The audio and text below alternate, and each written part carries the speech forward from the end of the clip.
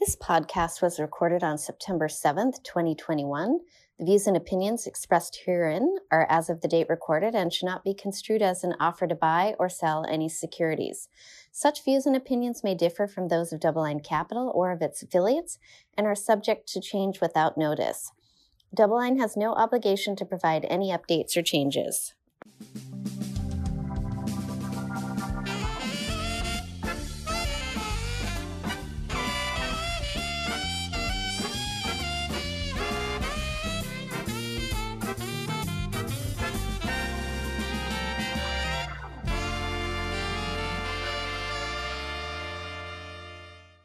All right, everybody, welcome to the Sherman Show. I'm Jeff Sherman here with my co-host, Sam Lau. Hey. And today we have a very unique guest. We have Bob Froehlich. We call him Dr. Bob. That's the moniker he goes by. He's a former vice chairman of Deutsche Asset Management. And more importantly, he's the owner of the Kane County Cougars baseball club. So meshing my two favorite things together, baseball and economics. So Dr. Bob, welcome to the show. Thank you both. It's great to be here. Yeah, so Dr. Bob, before we jump into baseball, was a big series over the weekend for many teams, my team included. Why don't you kick us off and tell us a little bit about your background? When we were researching about you as well, we've seen you speak in the past. You're a very entertaining speaker, but we've seen you do it all. Working the steel mills, general laborer, Wall Street enthusiast, also a baseball club owner. So give us a little bit of background and a tour of Dr. Bob's life. Yeah, well, I've always been a numbers guy, so it was like a natural transition for me to go from Wall Street to baseball. It's just the type of numbers I focused on were way different. Instead of worrying about GDP and inflation, now I worry about attendance and how many beers are being sold on any given day. But it's still the numbers game. I always loved baseball. I was born and raised in Pittsburgh. I worked in the steel mills when I was going to college, and I was fortunate enough to play 2 years of independent minor league baseball in Pittsburgh on the same team that Art Howe of the Moneyball fame played. So I've always had that love and passion. And I was just very fortunate in my life to get an opportunity to work in municipal research. And that's what really started my Wall Street career. And it just that and passion for numbers is a great attribute to have if you're going to be successful on Wall Street. And I've just been very fortunate in my career to work with a lot of great people and a lot of great organizations and have the opportunity to share views of the market. And, I was very fortunate that my career coincided with this explosion of the CNBCs and the Fox business. And so it was an interesting time because when you would say something, someone would follow it, you'd end up getting an interview. And so it was a different point in time. And I enjoyed it greatly to be able to have that platform. Yeah, well, tell us about the transition to baseball. I know you have the affinity for numbers, but, first of all, tell us, what'd you play in the minor leagues? Give us your position and, what made you really get interested in, becoming an owner of a franchise? Well, I was a lot thinner and faster back then. So I was a center fielder, but sort of a light hitting center fielder. So I had a really good arm, really good range. So a good defensive center fielder. And, right before I went to the University of Dayton, the last game of the year as a semi-pro minor league team, I blew out my left knee. And, when you're a weak hitting defensive center fielder and you lose a step, you're in trouble. And so then I came back a little too soon and blew out the other ligament, same knee. And so, that is probably the best thing that ever happened to me, because knowing what I know now, I would have probably been a very light hitting 29-year-old still playing low A baseball, thinking I could chase the dream. So I think God looked out for me and gave me that injury so I would get my life together and head down a different path. But I never lost that love for baseball. And so I didn't envision like I would just buy a team, but I was going to be interested in looking at a team and serving on a board. And the Kane County Cougar opportunity come up, and they were trying to refinance some debt. So again, it was marrying that love for baseball and my career on Wall Street to say, I can help you do that. And so one thing led to another. And, I took my family, my wife and my two daughters, we would go to those games, 25 years ago in Kane County. It was just an easy, very affordable place to watch a game. And When I think back, 25 years ago, did I ever think that, one day I would be owning the team? It's too far-fetched to believe. I mean, I actually pinch myself every day, think I really can't be owning a minor league baseball team. It's sort of the coolest business in the world. I mean, it really is, man. How many other places can you have a beer and a hot dog at work? I mean, that's sort of what we do at minor league baseball games. So it's a great environment. Well, definitely Sam's been trying to integrate that tradition into the double line trading desk. So far, it hasn't been well received. Yeah, good luck. Yeah. First of all, minor league baseball is known for some kind of quirky promotions.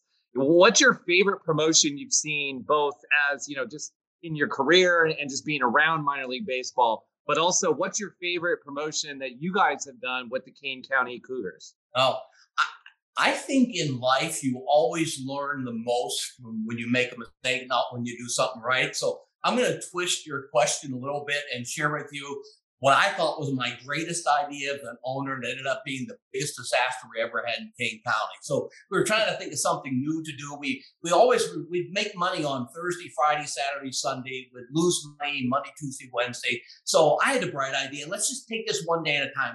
How do we win Wednesday? And so we did some research and we found that a team somewhere, I think somewhere in Georgia, was doing 10-cent hot dogs on Wednesday. And I said, well, I can beat that. We're going to do 1 centimeter Wednesday. And it just had a ring to it. I just thought, we're going to knock the cover off the ball. This would be a great thing because the more hot dogs they eat, the more beer they're going to drink, the more soda, popcorn, everything. So I had this great plan that I was going to be the first one with 1 centimeter Wednesday. Well, what ended up happening is at the end of the night, people would walk up with a quarter and take 25 hot dogs with them. And the real disaster, though, was we have 13 beautiful suites, air-conditioned suites where people can watch games in, really upcharged for all the food and beverage. Well, every Wednesday, all the people in all the suites, they never bought any food. They sent a kid downstairs with $1 bill. He came back with 100 hot dogs. Our food and beverage per capita got destroyed on Wednesday. Single worst idea ever in baseball, and I get to claim it for that. We got crushed on Wednesdays. Yeah, I could totally see Sam attend his first minor league baseball game for that promotion alone, and I do know he would probably come with a big Lincoln, and I'm not talking about the penny. He's going with the $5 bill, to try to do exactly that. So, on that note, before we jump on the economics front, what are some of the things you learned from the pandemic too? Obviously, there's a big challenge last year, just the pandemic as a whole, but minor league baseball, what have you learned over that and some of the things you've learned from business to apply that to get back on track this year? Yeah.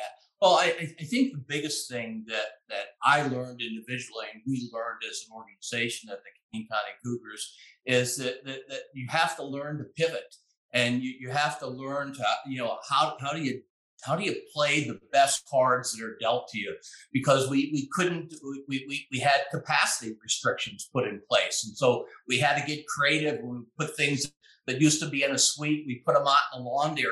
Put them out in an open air area. And so you just, I think it forced more creativity. We sort of just continue to do things the same way. And I think the wake up call for the pandemic was you got to be creative. You got to figure out how to pivot. And more importantly, I think it taught us, we had our best success with the clients. When I say clients, I'm talking season ticket holders, group ticket sales, sponsors, the people that we communicated with the most. We tended to have the greatest transition. And I think that, everyone says that you have to have great communication and great transparency. But I'll tell you one thing this pandemic really proved out to us. It was the outreach program that we had and the staying in touch with people. They just need to know what you're trying to do, what you're trying to put together. You don't have to have the right answers all the time. But son of a gun, if you're proactive and you're sharing with sponsors and sharing with your stakeholders, what your situation is, what you're trying to do. That's a great message that we took away, because we didn't do enough of that when there wasn't a crisis. Sometimes you need to have a crisis to do things right, but that's a whole new model for us. We're doing more with newsletters, more with class, more with outreach, and that's a positive thing that happened to us. as a result of this pandemic, because we would probably just been doing business as usual if it wasn't for that. So one more thing, I said we were going to transition, but my affinity for baseball keeps me here too. But what do you think about the impact with Major League Baseball really trying to cut down on the number of minor league teams, get rid of, you talked about low A ball was where you were playing and the likes. In my hometown, we had the single A club, something that our family always went to as well. What do you think about the new kind of idea about baseball? We're limiting the minor leagues, only keeping it at a higher level. Do you think it destroys something across middle America, or am I being too draconian in thinking about that? No, I actually support it. I support it because I think Commissioner Manfred and his one baseball vision is, look, we shouldn't have independent ball and affiliated ball. It's all minor league baseball. Let's figure out a way to put an umbrella over this whole thing. But when you do that, you can't have the same number of teams. But by reducing the number of teams, they're going to improve the ability to pay those minor league players, what they really deserve. It's tough when you have 6 levels of minor league baseball to be paying all those players. But I think the contraction down to 120 teams allows those major league teams to really take care of those players in a much better way. And then those that can't make it, there's still other opportunities. And so we were affiliated prior to that. Our Kane County Cougars, we were a part of, first it was the Chicago Cubs and then the Arizona Diamondbacks. And we were one of the teams that were contracted out. But I can tell you, I wish we weren't contracted out, but I support 100% what baseball was trying to do, what Dan Halem's job was. I think he did a great job doing it. And now we can't, again, we're pivoting. We come to live another day. Now we're part of the Major League Baseball partner league teams. And it's kind of interesting because when we were just affiliated with the Arizona Diamondbacks, so our 25 player roster, you usually have one scout at the game, and it was usually the Diamondback scout. And maybe you'd have one other if they were looking to trade a minor league player. But now we're in this partner league. That means any of the 30 major league teams can buy a contract from me for any of the players. Now, the guys on my team this past season, they were playing before 8 and 9 scouts on any given day. And so for these young men, this is a great, great opportunity for them, where before they'd be seen by one set of eyes, now they're being seen by 9 or 10 different sets of eyes. And so I really think, there's, with anything, there's winners and losers. I think we maybe are perceived that we lost because we weren't one of the 120. But, I just think that we have the ability to still be part of that major league umbrella, and we're trying to provide family-friendly entertainment at an affordable price. And whether we're affiliated or not affiliated, we're still going to continue to do that. No, I love it, and I love the way you're upbeat on the outlook. And I'm sure the young gentlemen on your team really appreciate that as well. So, for those of our listeners that are like, "What the heck is this podcast going for?" That's exactly what we were going for, because now we're going to show the versatility of Dr. Bob. He's not just a center fielder; he's also someone who understands markets. So, talk to me about some of the things you're seeing in the marketplace today. We've had unprecedented policies, Federal Reserve. We've seen the fiscal authorities get together. We've had new, records in markets this year on the equity side. Bond market continues to trade relatively range bound for the time being here. What are you thinking about thematically over the next 6 to 12 months? And, kind of what are some of the ideas that you're throwing around for investors to be interested in today? Well, first of all, I know we always say we're living in unprecedented times, but I'm telling you, this really is. It's unbelievable, what is going on and how the markets are hit from every angle.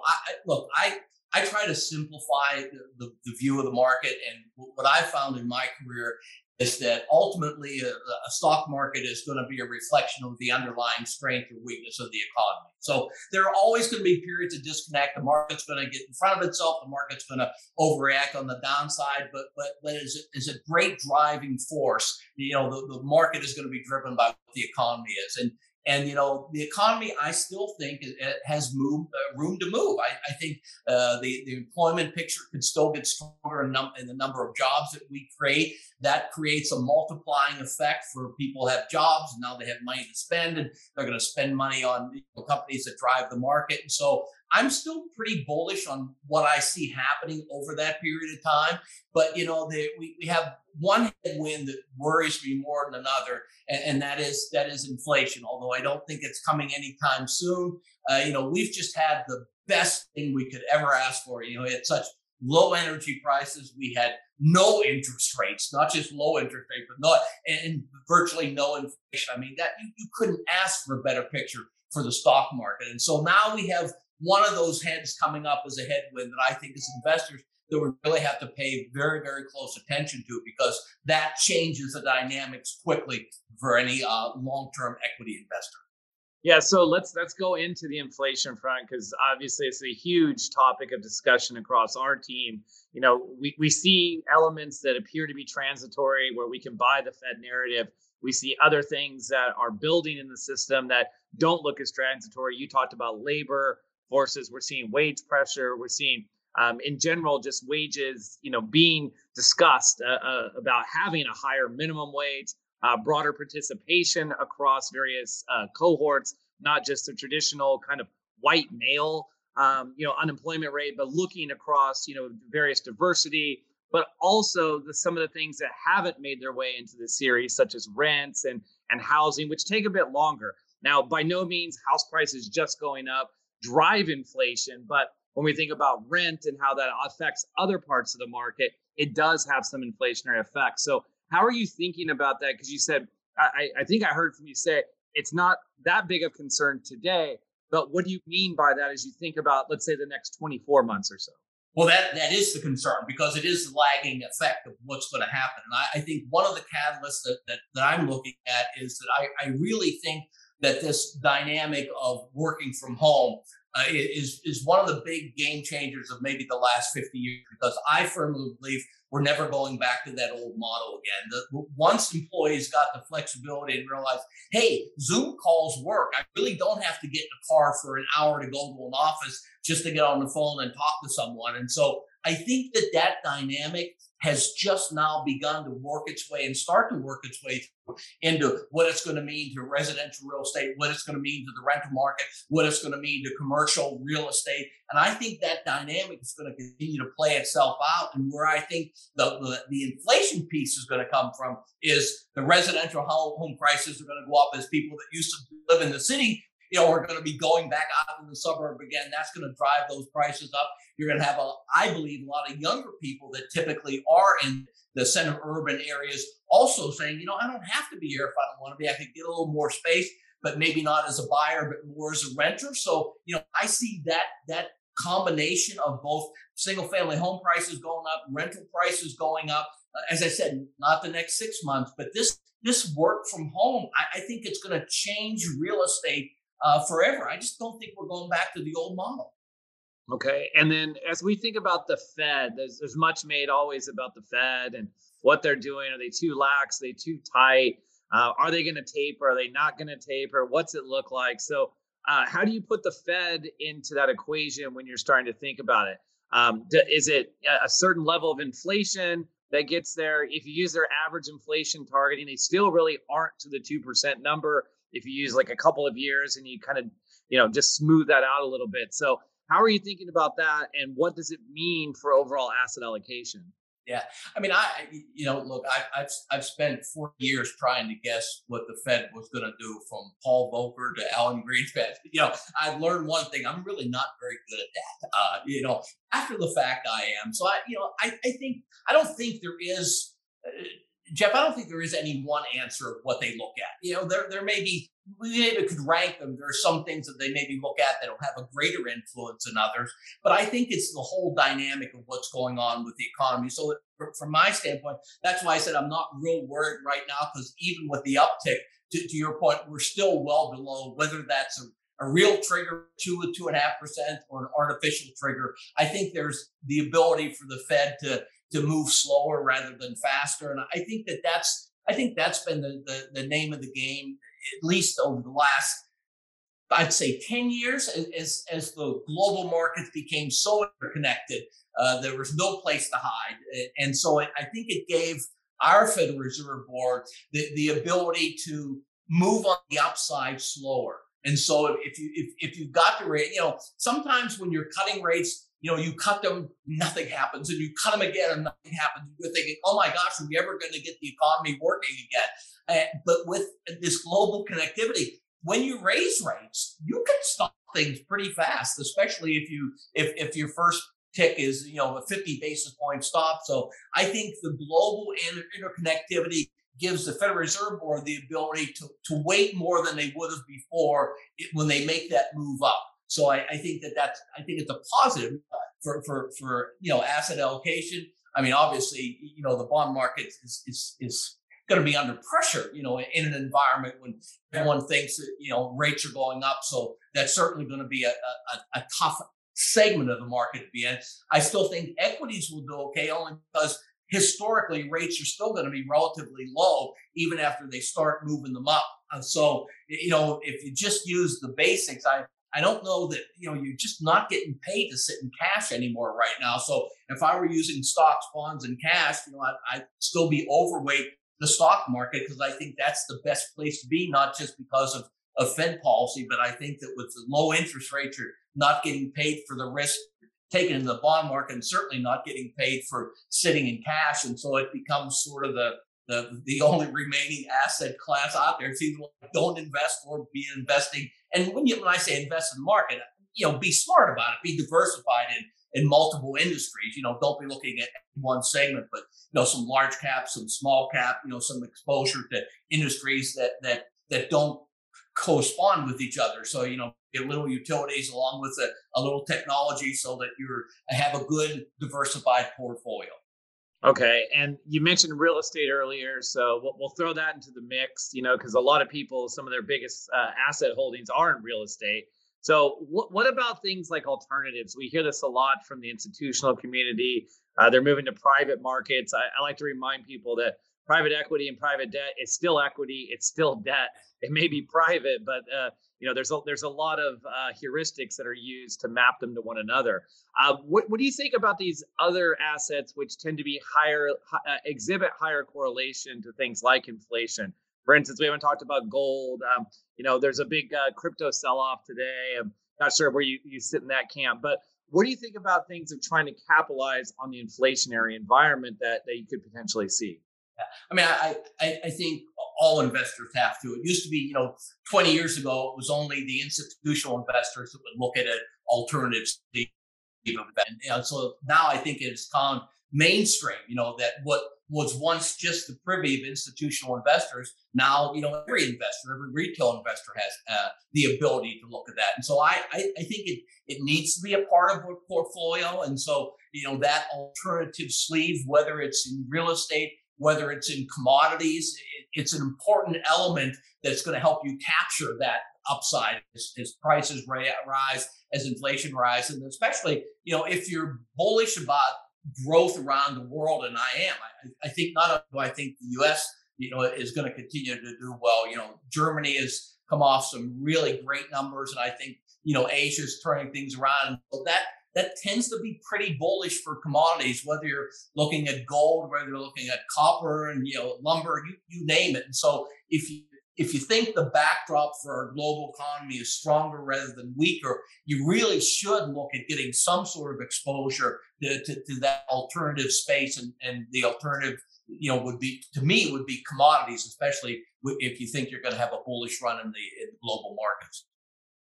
So when some of the things that you mentioned there, you talked about the strength of the global economy, continued strength, and here in the U.S. as well.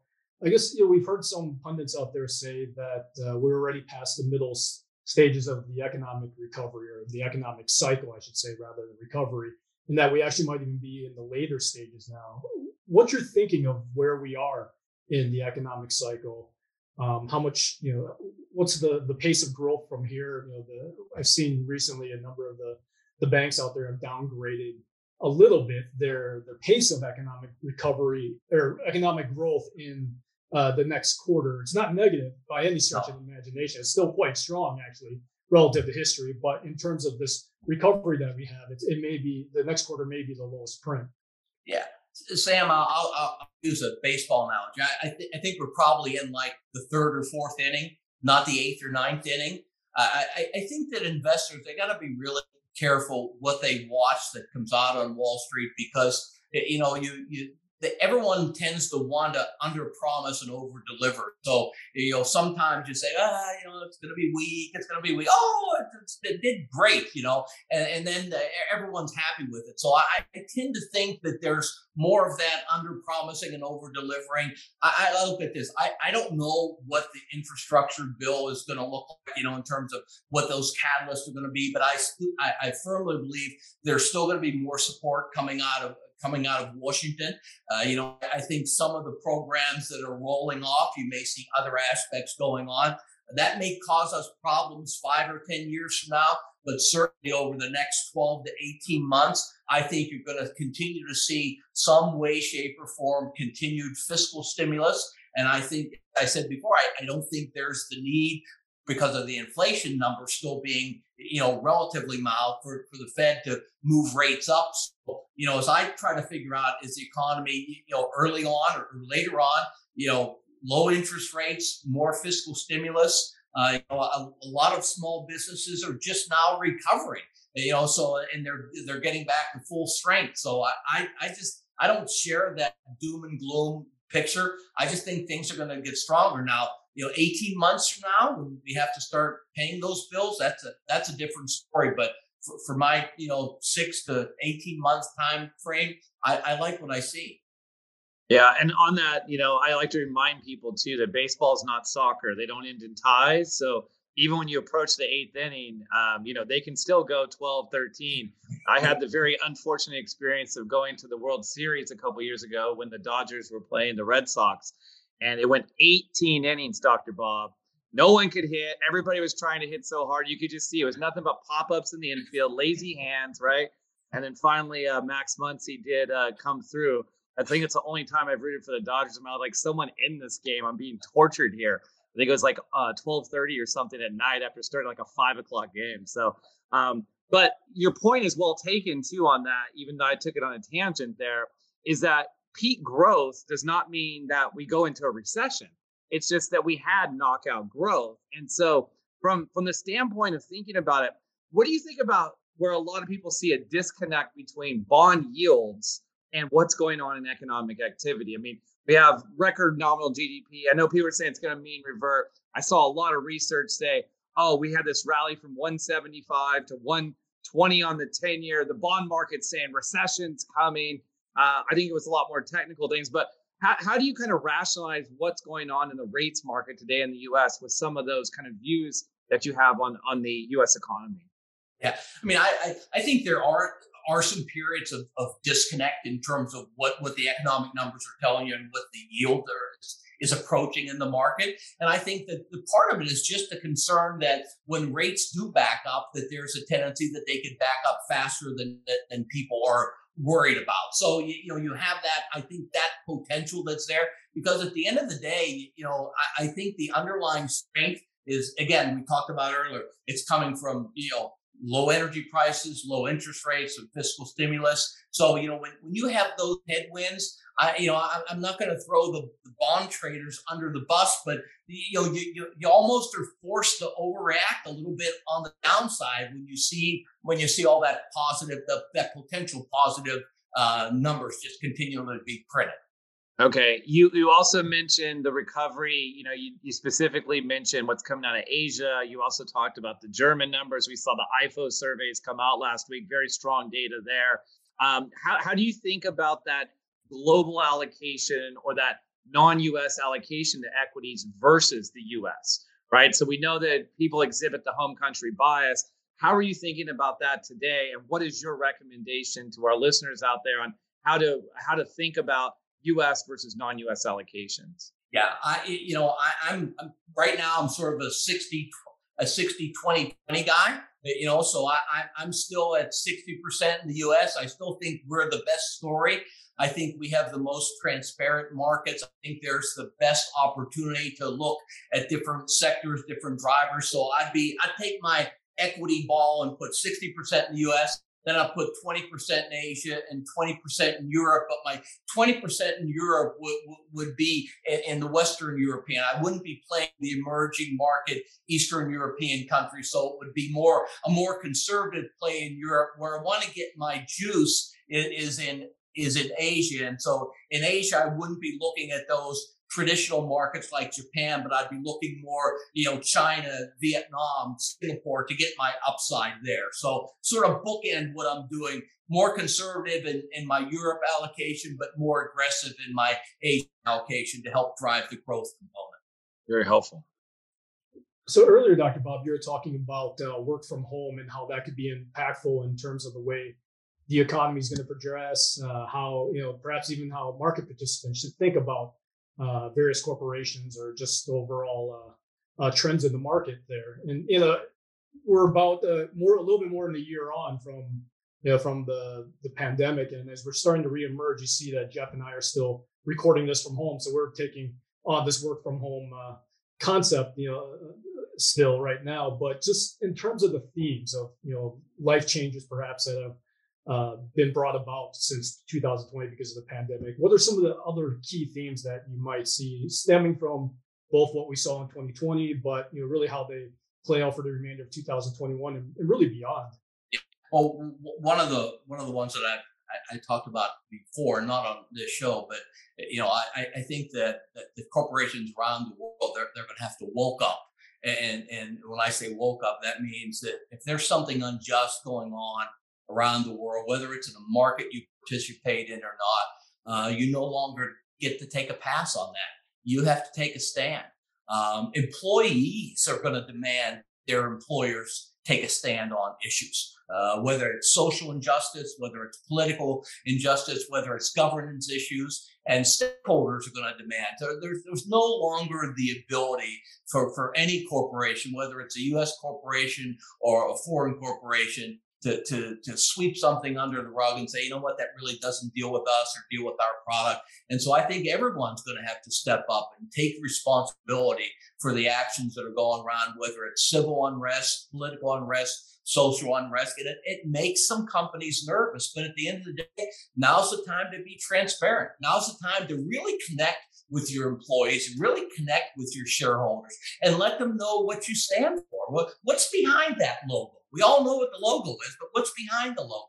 And I think that's something that is going to change, not just corporate America, but corporations around the globe, that stakeholders and employees and sponsors, they're going to expect them to take a stand on issues. And that, from my standpoint, whether you like the stand they take or not, just the fact that they're going to do it improves the communication, improves transparency. And as long as we're talking and discussing the issues, it's certainly a whole lot better than pretending the issues aren't there. Nah, I think that's a beautiful way to end this, because there's just so much hope and optimism inside of that as well, because, it's not just the logo, as you say, but it allows people to vote with their dollar, right? So it's not just voting at the ballot box, but also to say, I support these ideas or I don't, or helping people come around to have those discussions. And so I can't think of a better way to end it, except I know Sam has one better way to end it, and that's with his favorite part of the show. So Sam, why don't you kick it off? All right, Dr. Bob, that favorite part of the show is called Sherman Says.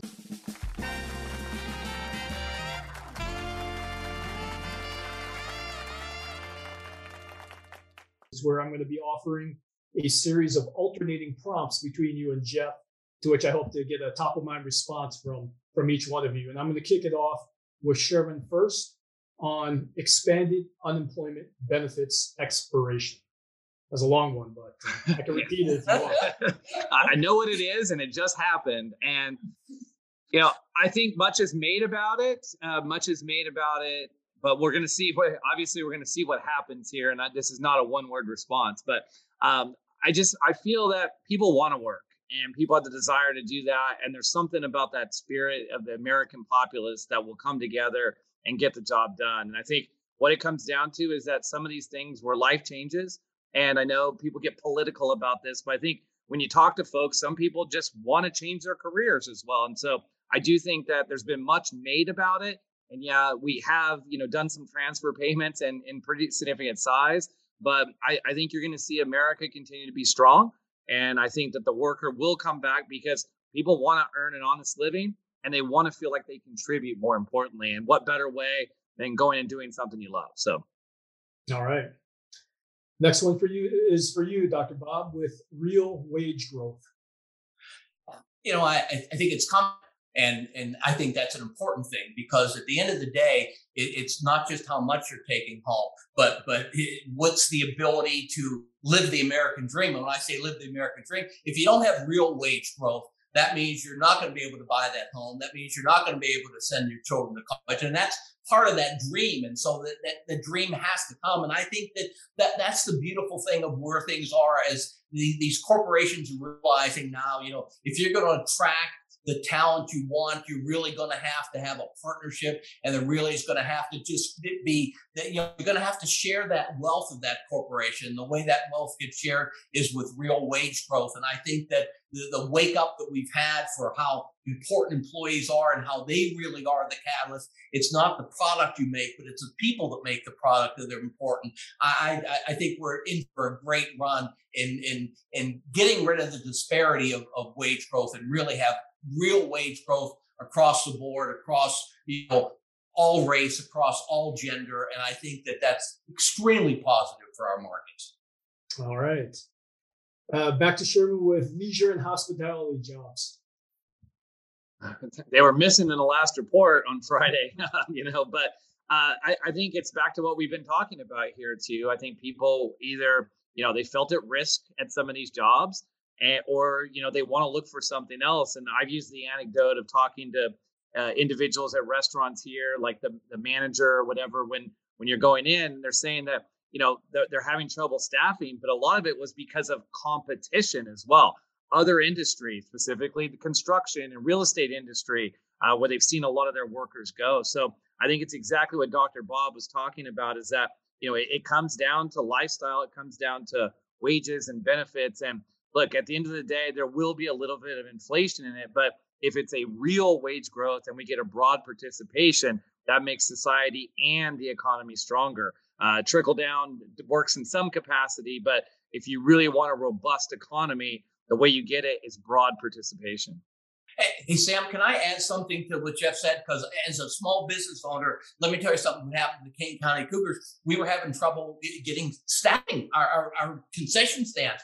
And people were saying, oh, that's because all those people, they just want to be home and take the unemployment check and not work. It wasn't the case. They could find better jobs than working with us in concession. We could get them. And then there was another small element that they just weren't ready to come back into the workplace, not because they were getting paid unemployment. They were scared of COVID. They just didn't want to put themselves in that situation. So this perception that the reason we have this problem staffing is because people were just taking that unemployment case, I can tell you from Kane County, that's just not the case. They had better opportunities than what we could provide them. And there were people that just weren't ready to get back in that workforce interacting with people at this point in time. Absolutely. Absolutely. I'm going to kick this one back to you, Dr. Bob. On the flip side, back to office, corporate America. It's going to have a couple do-overs. We've already had one. Remember, we were all supposed to be back to the office after Labor Day. And I don't know where this Delta variant is going to go, but I don't think it's going to be turning on and off a switch like we used to be back. Now we're going to be back again. I just think the hybrid world is with us forever. I think if you want to retain the best talent as a corporation, you dang well better figure out how to create a hybrid environment that people don't have to go back to the office 5 days a week, because quite frankly, they don't need to. But there will be a need to have teamwork and have creativity, but that doesn't have to be at an office. Heck, I think it could be at a minor league baseball game. I'd be happy to open up for that, for those things. So I think corporations are going to get very, very innovative in how they make this happen. And I just think it's going to play out over the next 18 months. I just don't think all of a sudden it's going to be, okay, November 15th or January 1st. I just think it's going to be a phasing, and it's going to be a learning process for companies and for employees. What's that right mix? Is it 3 days a week? Is it 2 days a week? Is it a month in the office, a month out of the office? I just tell you, the workforce that we grew up in is never coming back again. This is a game changer completely, and it's going to be exciting. And those companies that are the most innovative, you watch, they'll attract the best people. Yeah, I think that's a great point too, because we were supposed to go back in the office today. That was our game plan. And we opened it up. And my understanding is that 7 people are on the trading desk today, exercising that privilege today. And we'll see if any of them repeat tomorrow. But I think some of them were in there. And Sam and I have been in a few times. I tend to go in once a month or so if we're doing something there. But I completely agree with you that time is better spent reading, doing research than sitting in traffic, especially in LA. So, okay. I know they're supposed to be concise, Sam, but I'll throw one last thing in. Sam always reminds us, Dr. Bob, and I think we're all adhering to it. You don't wear white after Labor Day, right? So that's the other thing that still holds, right? All right. This is coming back to you, Sherman, with supply chain management. Critical. The pandemic exposed how critical this is. And how important it is to have multiple suppliers as well. And more importantly, the just-in-time inventory, I think that's a thing of the past. We're going back to restocking. And so I think you're going to see more focus on that. Shout out to the people who study operations research and actually applying that linear algebra to something useful out there and trying to get those logistics in line. So I think it's definitely something that we'll focus on more heavily. All right. Surgical robots for you, Dr. Bob. Yeah, I think it's the future, and the future's here now. I'm very blessed that I serve on the board of a private company that does exactly that for ears, nose, and throat. And I think that's the wave of the future. I think it'll extend the number of surgeries you can do, the amount of mistakes, reduce the amount of mistakes. It'll extend doctors' lives because so many doctors' careers, because so many of these things are not just about robot taking over for the doctor. And so we have to realize that many of this will just be robot assisted. So it'll reduce hand tremors to 0. So it's going to enhance the doctor's career. It's going to enhance the patient. And I think that, we just have to realize that that's where the world's going. And it's going to be in the world of medicine as well. And it's going to be a good thing, not a bad thing. All right. And final round here. Sherman, you've got Shohei Ohtani. MVP. I think lights out. He's the AL MVP. The NL is a little bit up for grabs now that Tatis has slowed down a bit, but I put my guys up there. Buster Posey, hell of a comeback this year. I think he gets a comeback player of the year award too. But I'm shocked you didn't talk about the Giants beating the Dodgers this weekend, Sam. It was a heck of a series and back in first place solo. So looking forward to the last 3+ weeks. Yeah, well, I'm not always about that hate, and nor did I know about it. So now that I know, maybe I'll bring some hate for you later on after this. All right, fair enough. Podcast, all right. So, and then the final one for you, Dr. Bob, is Thirsty Thursdays. It's my most favorite day. Look, here's when I bought the team 7 years ago. They actually made money on Friday, Saturday, Sunday. Lost money Monday, Tuesday, Wednesday, and Thursday. And I said, we got to fix Thursday. Let's win Thursday. And that's when we came up with the idea jointly as a group. But what if we had, $2 beers, $2 sodas, $2 hot dogs? And it has turned Thursday into the most profitable night for the Kane County Cougars. It's better than Friday, Saturday, and Sunday. And so if you're going to come to a game in Kane County, just circle the Thursday. It's the most fun. $2 sodas, $2 beers, $2 dogs. It just, life doesn't get better than that. Heck, you can sit in the lawn. It's a $5 ticket, so it's a great, affordable, family friendly. And it's not just Kane County. I would urge you to support any of the minor league teams in your community or any of the small businesses.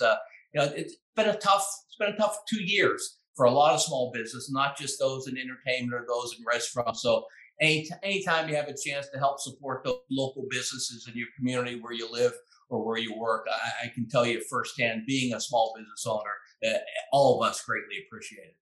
Great messaging. Yeah. I think what's also important too is Dr. Bob, next time we're in Chicago during the season, we're going out to Kane County and we're coming to see you. Even if it's not Thirsty Thursday, we're coming and watching a game. Sam and I will be there and we'll be rooting for the Cougars. So hey, we're going to have a double first pitch. I'm going to put both you guys on the mound together and do a first pitch. We don't do many double first pitches, but I am reserving a double first pitch for you two. Yeah, no, that's great. It's done. It's done. So you had me at first pitch, and I'd love to see Sam there as well. So I can't wait for it. So, Dr. Bob, it's been a pleasure. Thank you so much. We really enjoyed the time with you today. For our listeners, where can they get in touch with stuff you're thinking about doing? Besides the Kane County Cougars, is that the best way to get in touch with you? Let them know. Yeah, I mean, it is probably once a year I do a thing at the Chicago Executive Club, and that's pretty well followed. So that would be one way to do it. But the other way is just anything at the Kane County Cougars. Absolutely. So again, this is Bob Froehlich. We call him Dr. Bob. He's the go-to man on everything minor league baseball, coupled with some economics, steel mill worker, and just a generally great guy. So Dr. Bob, we appreciate all the time you spent with us today. Thank you so much. Thanks, Jeff. Thanks, Sam. And you guys can get these podcasts on iTunes, SoundCloud, Stitcher, Google Play, a bunch of other things that Sam has now downloaded on his phone that he hasn't shared with me yet. This is also on our YouTube channel. So you can subscribe to YouTube, youtube.com/DoubleLineCapital. That's capital with an A, not with an O, people. This is not a capital of the state or the country. It's actually an investment firm. So /DoubleLineCapital. So thanks again, Dr. Bob, and tune in 2 weeks for our next episode.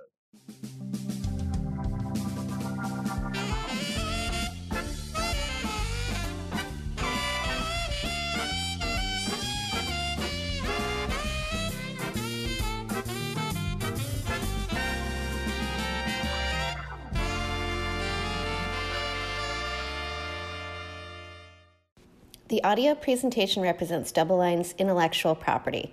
No portion of this presentation may be published, reproduced, transmitted, or rebroadcast in any media in any form without the express written permission of Double Line. Double Line has no obligation to provide any updates or changes.